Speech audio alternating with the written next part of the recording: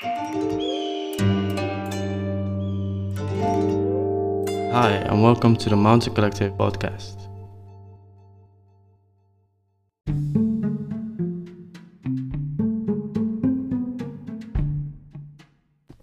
All right, Mayo, thank you so much for joining this episode. It's my pleasure to be here. Yes. Thank you for inviting. How are you doing today? Yeah, nice.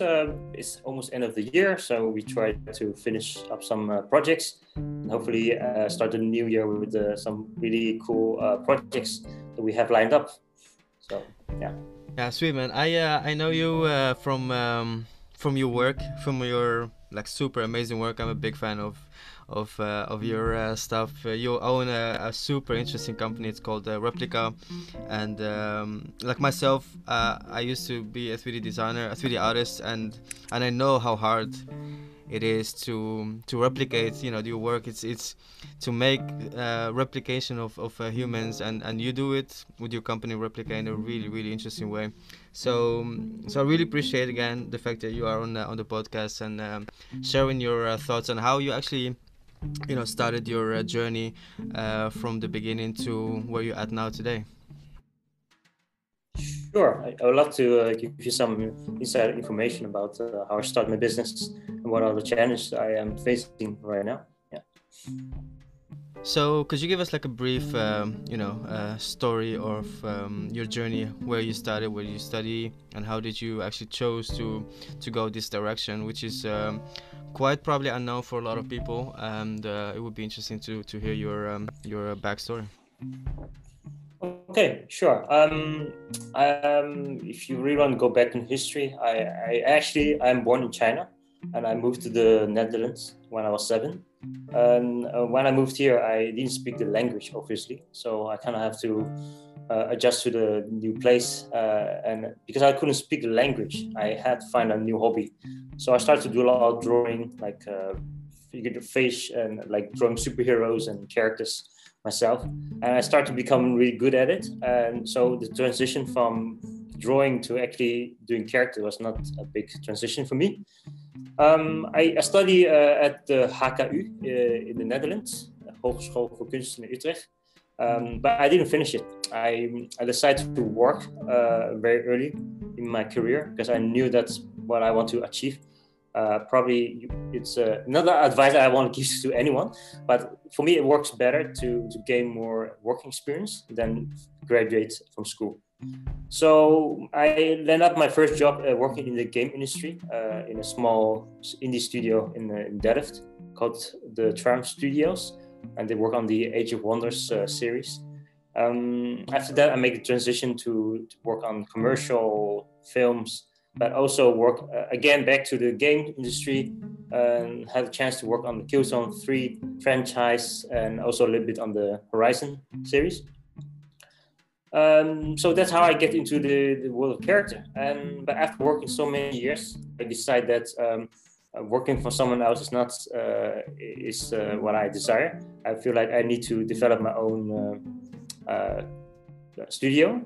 So that's why I decided to start my own studio last year, Replica, focusing on characters, because that seems to be one of the hard things to do in CGI.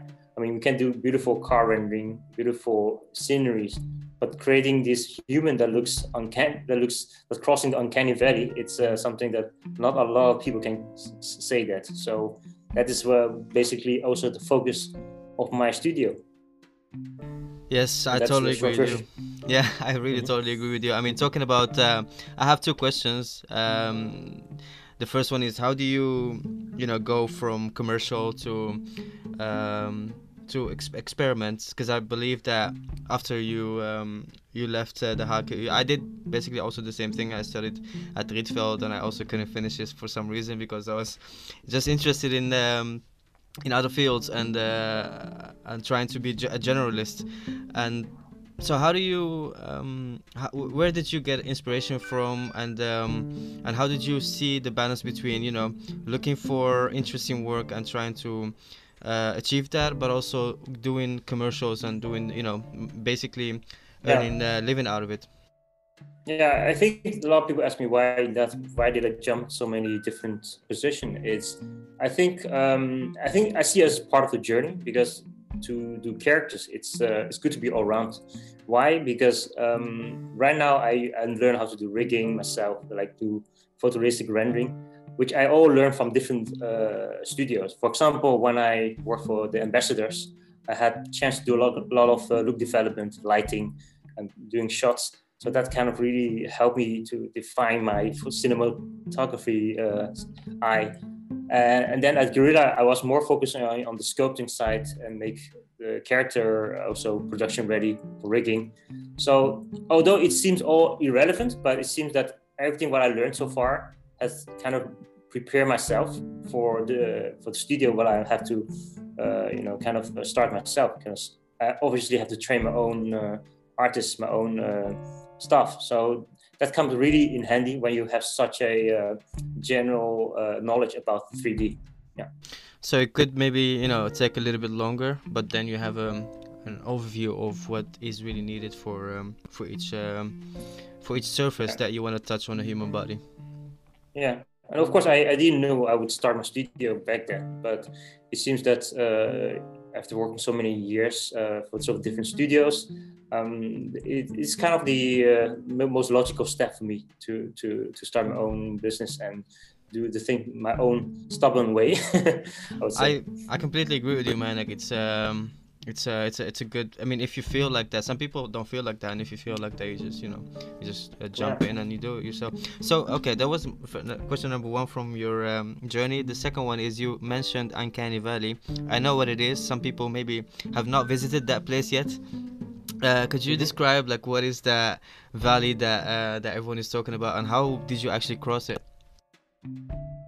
So the term Uncanny Valley is invented by a robot professor.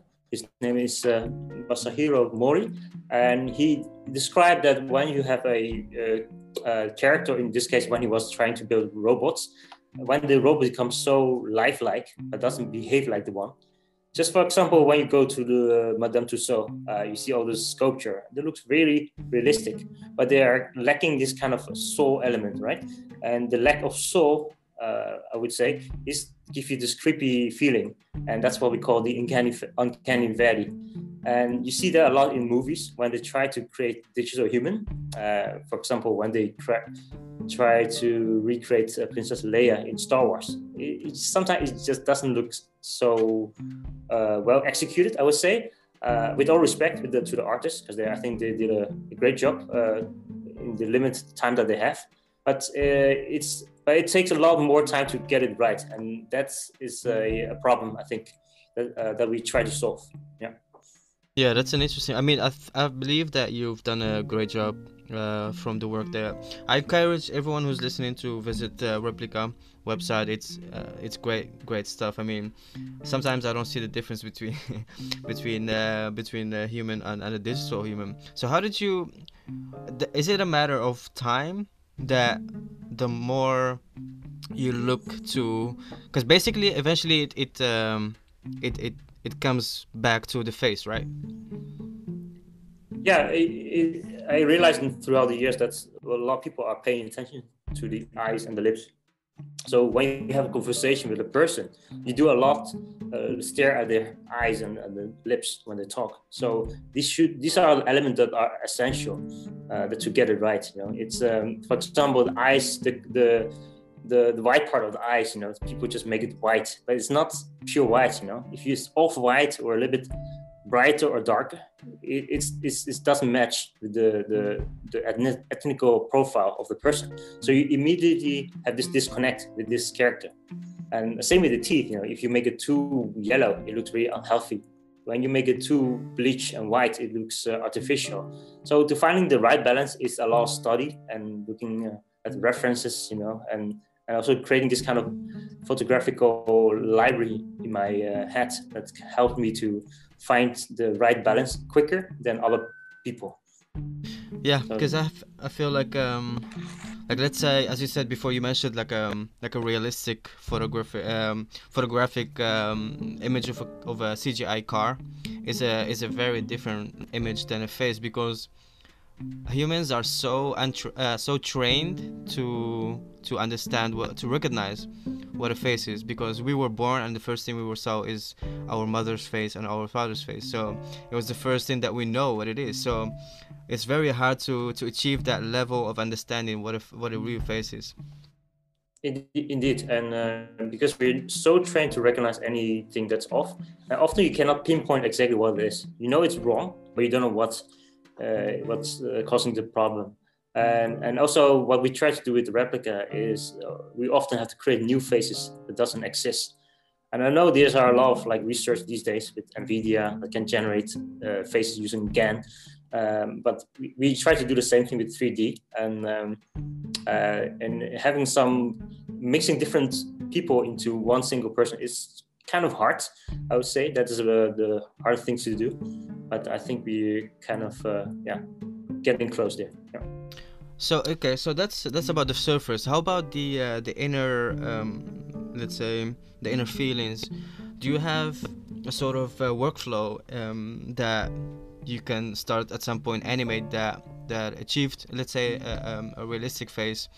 Because now you want to animate, and if you animate that in a less realistic way, a robotic way, let's say, that becomes also a problem. So how do you like solve that challenge? Because that's probably like the next thing that you want to take care of. Yeah, so then we have to reach out a little bit to psychology. There's a professor called Paul Ekman, and he was not the first, but he wrote a book that kind of like identify how many expression a human has, and in order to achieve. So we use that database called FACS, which stands for Facial Action Coding System. And it's a set of expression around maybe hundreds or more that kind of define all your emotion and expression that you can pull off as a human face. And we use that as a guideline to build we call it facial rigs, which is basically like a way to control this virtual human in a way that we can naturally create speech and emotion and to convey the emotion in the animation world. So that's our method, but that's of course just one part of it, and there's many small things that we add on top to add more realism.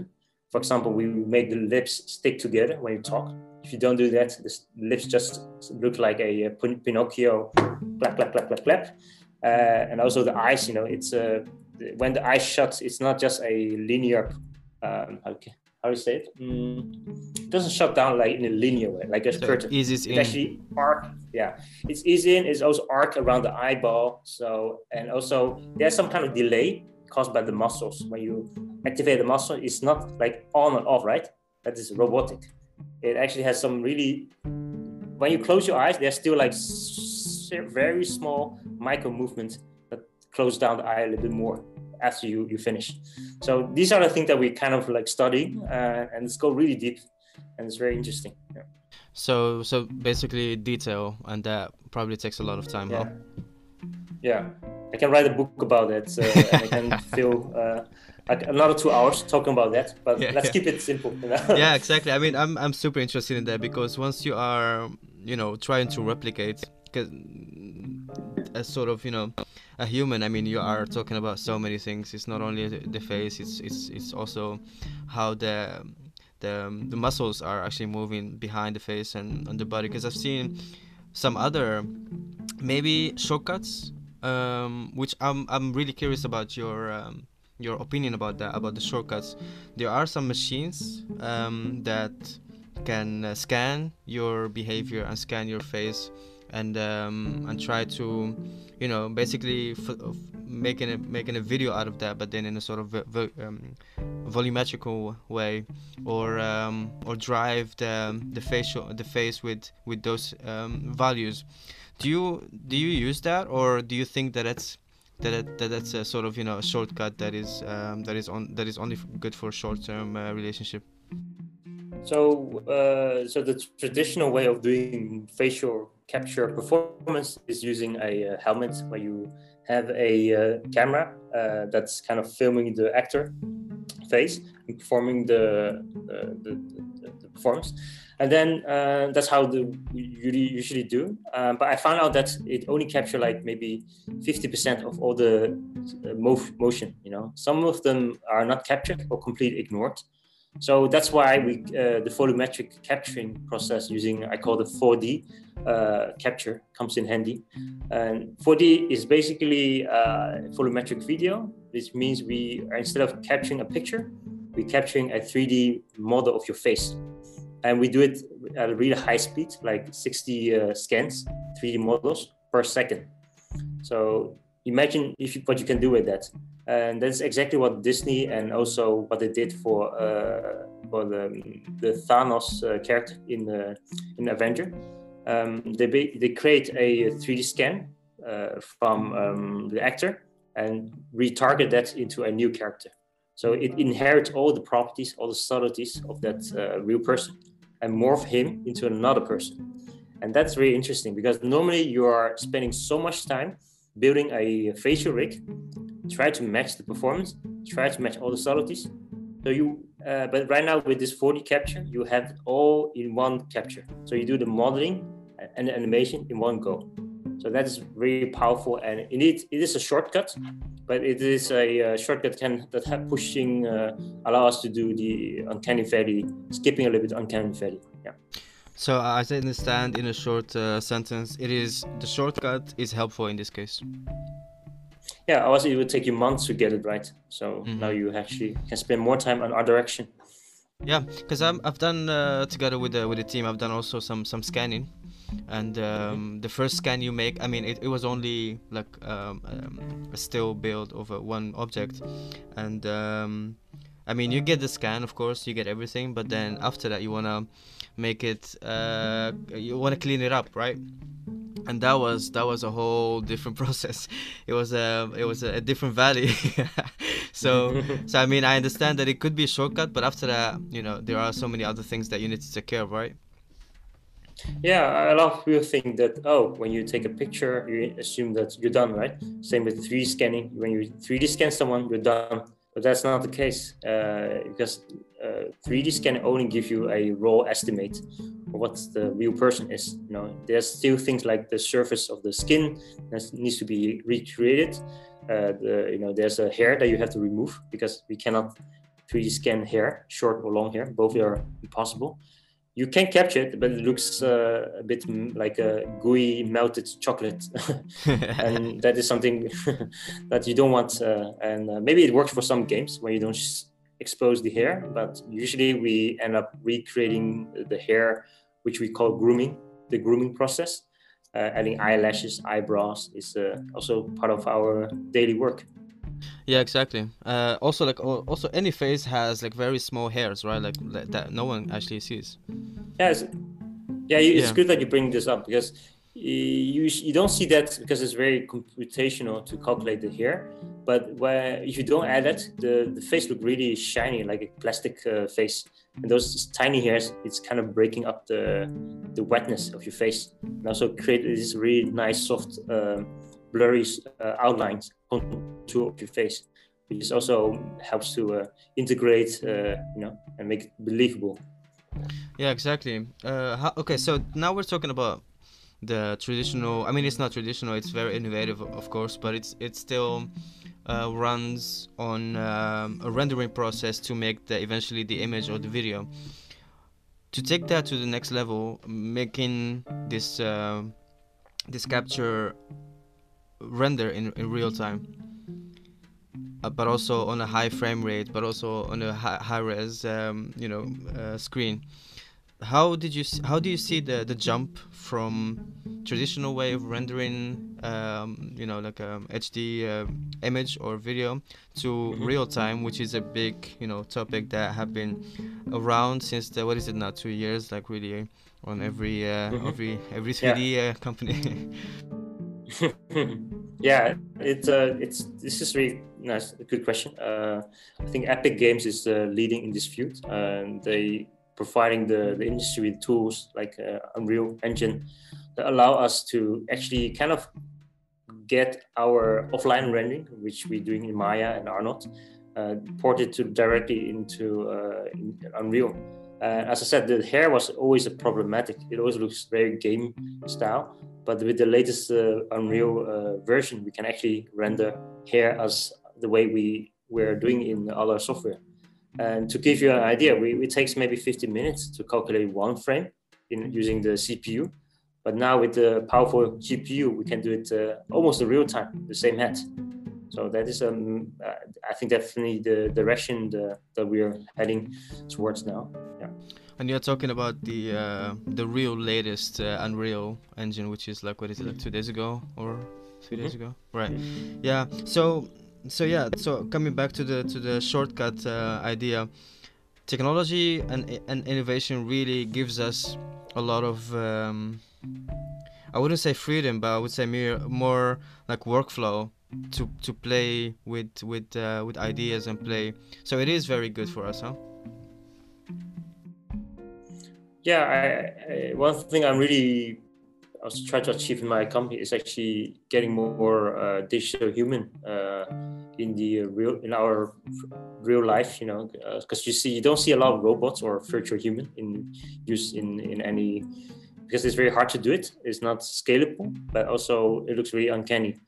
So, but I just start to see more like a tech company like Facebook and Magic Leap start to experimenting with like virtual assistants that can really be something. I do believe that this could be the future for us.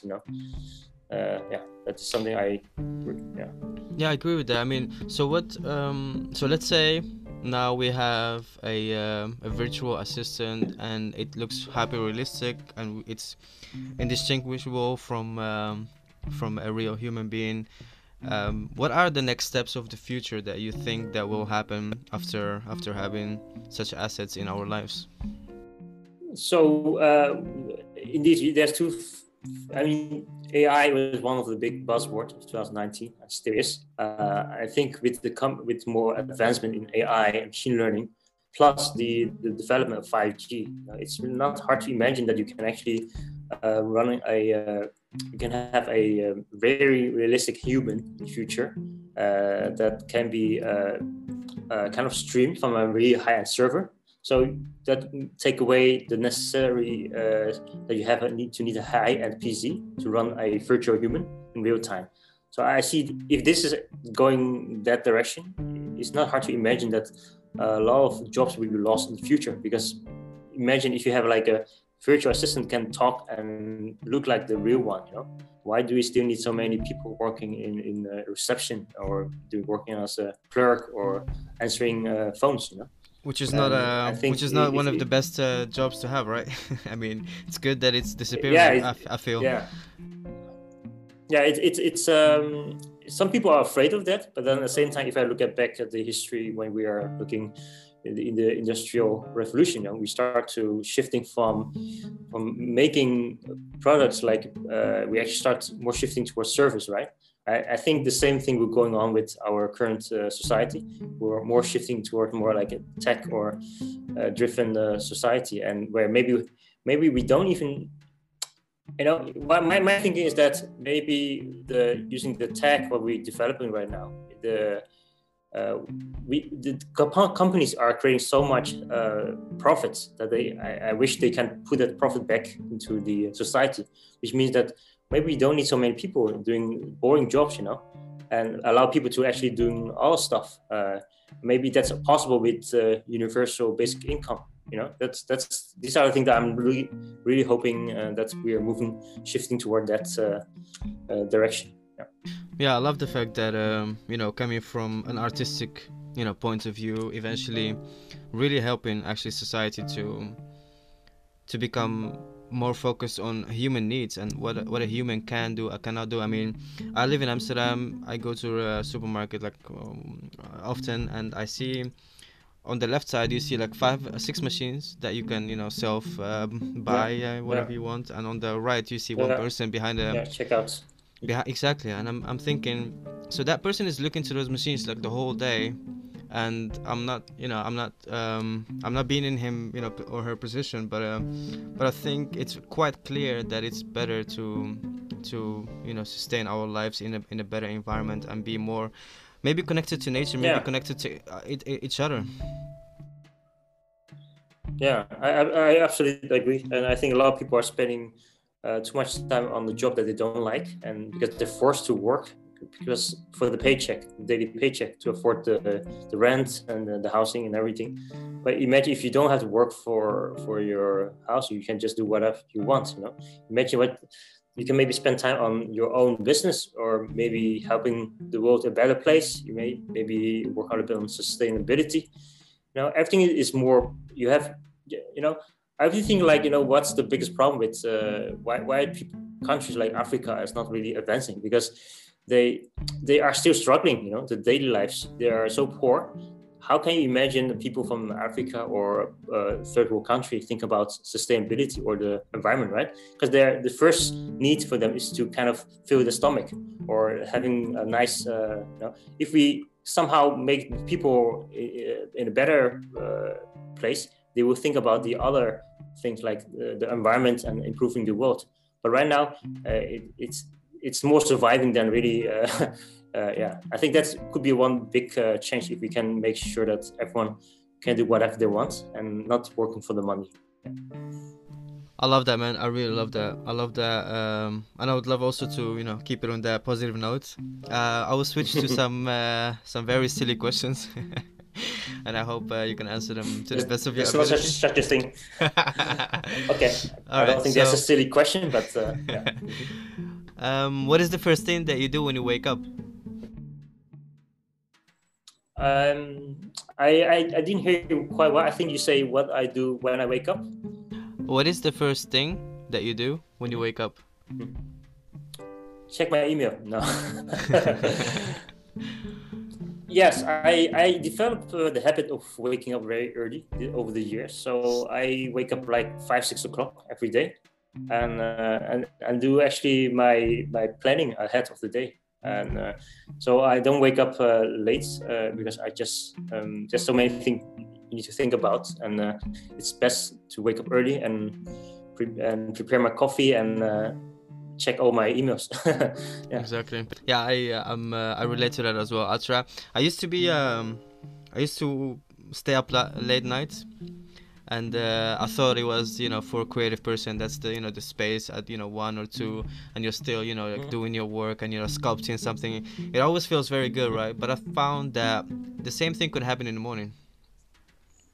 Yeah, because no one's call you in the morning. You know, there's no meeting in the morning at that early stage. You know, you can also do your gym, or you can have a walk, go jogging, and it's really nice time to be awake. And then when you're done, you know, you already feel like you achieved something. You've done your exercise, and you're prepared already for the rest of the day. I really like it. You feel like you are already like a few steps ahead. Yeah, exactly. Okay, so hot or cold? What In I general. like? Yeah, in general. I prefer hot than cold. I know I'm not in the right country. That's why I had a chance to work abroad in Dubai. And it was the desert. It was like 40 degrees Celsius in general. So I prefer hot. Yeah. Interesting. Salad or burger? Both, but op zijn tijd, I would say. I mean, I crave a burger when I have too much. I don't think there should be a rule. I think you should listen to your body. Like, you know, if you feel like eating burger, you eat burger, and then, you know, you're not just eating one, you know, side. I just kind of mix it up. Exactly. I like that answer. It's almost like in the middle. Yeah. If finding the balance. Exactly. If you could make or remake any movie and star in it, what would that be? Like, you mean like a virtual star that has that does not exist anymore? You mean like that? Or like Mission Impossible, you know, or any, you know, any other movie? It's strange that you ask. It's a good question, because The reason why I'm working on this field is also because I was very inspired by a movie called Jurassic Park. It was the first movie I saw in the cinema as a young kid, and that had kind of indirectly also affects how I want to enter this field.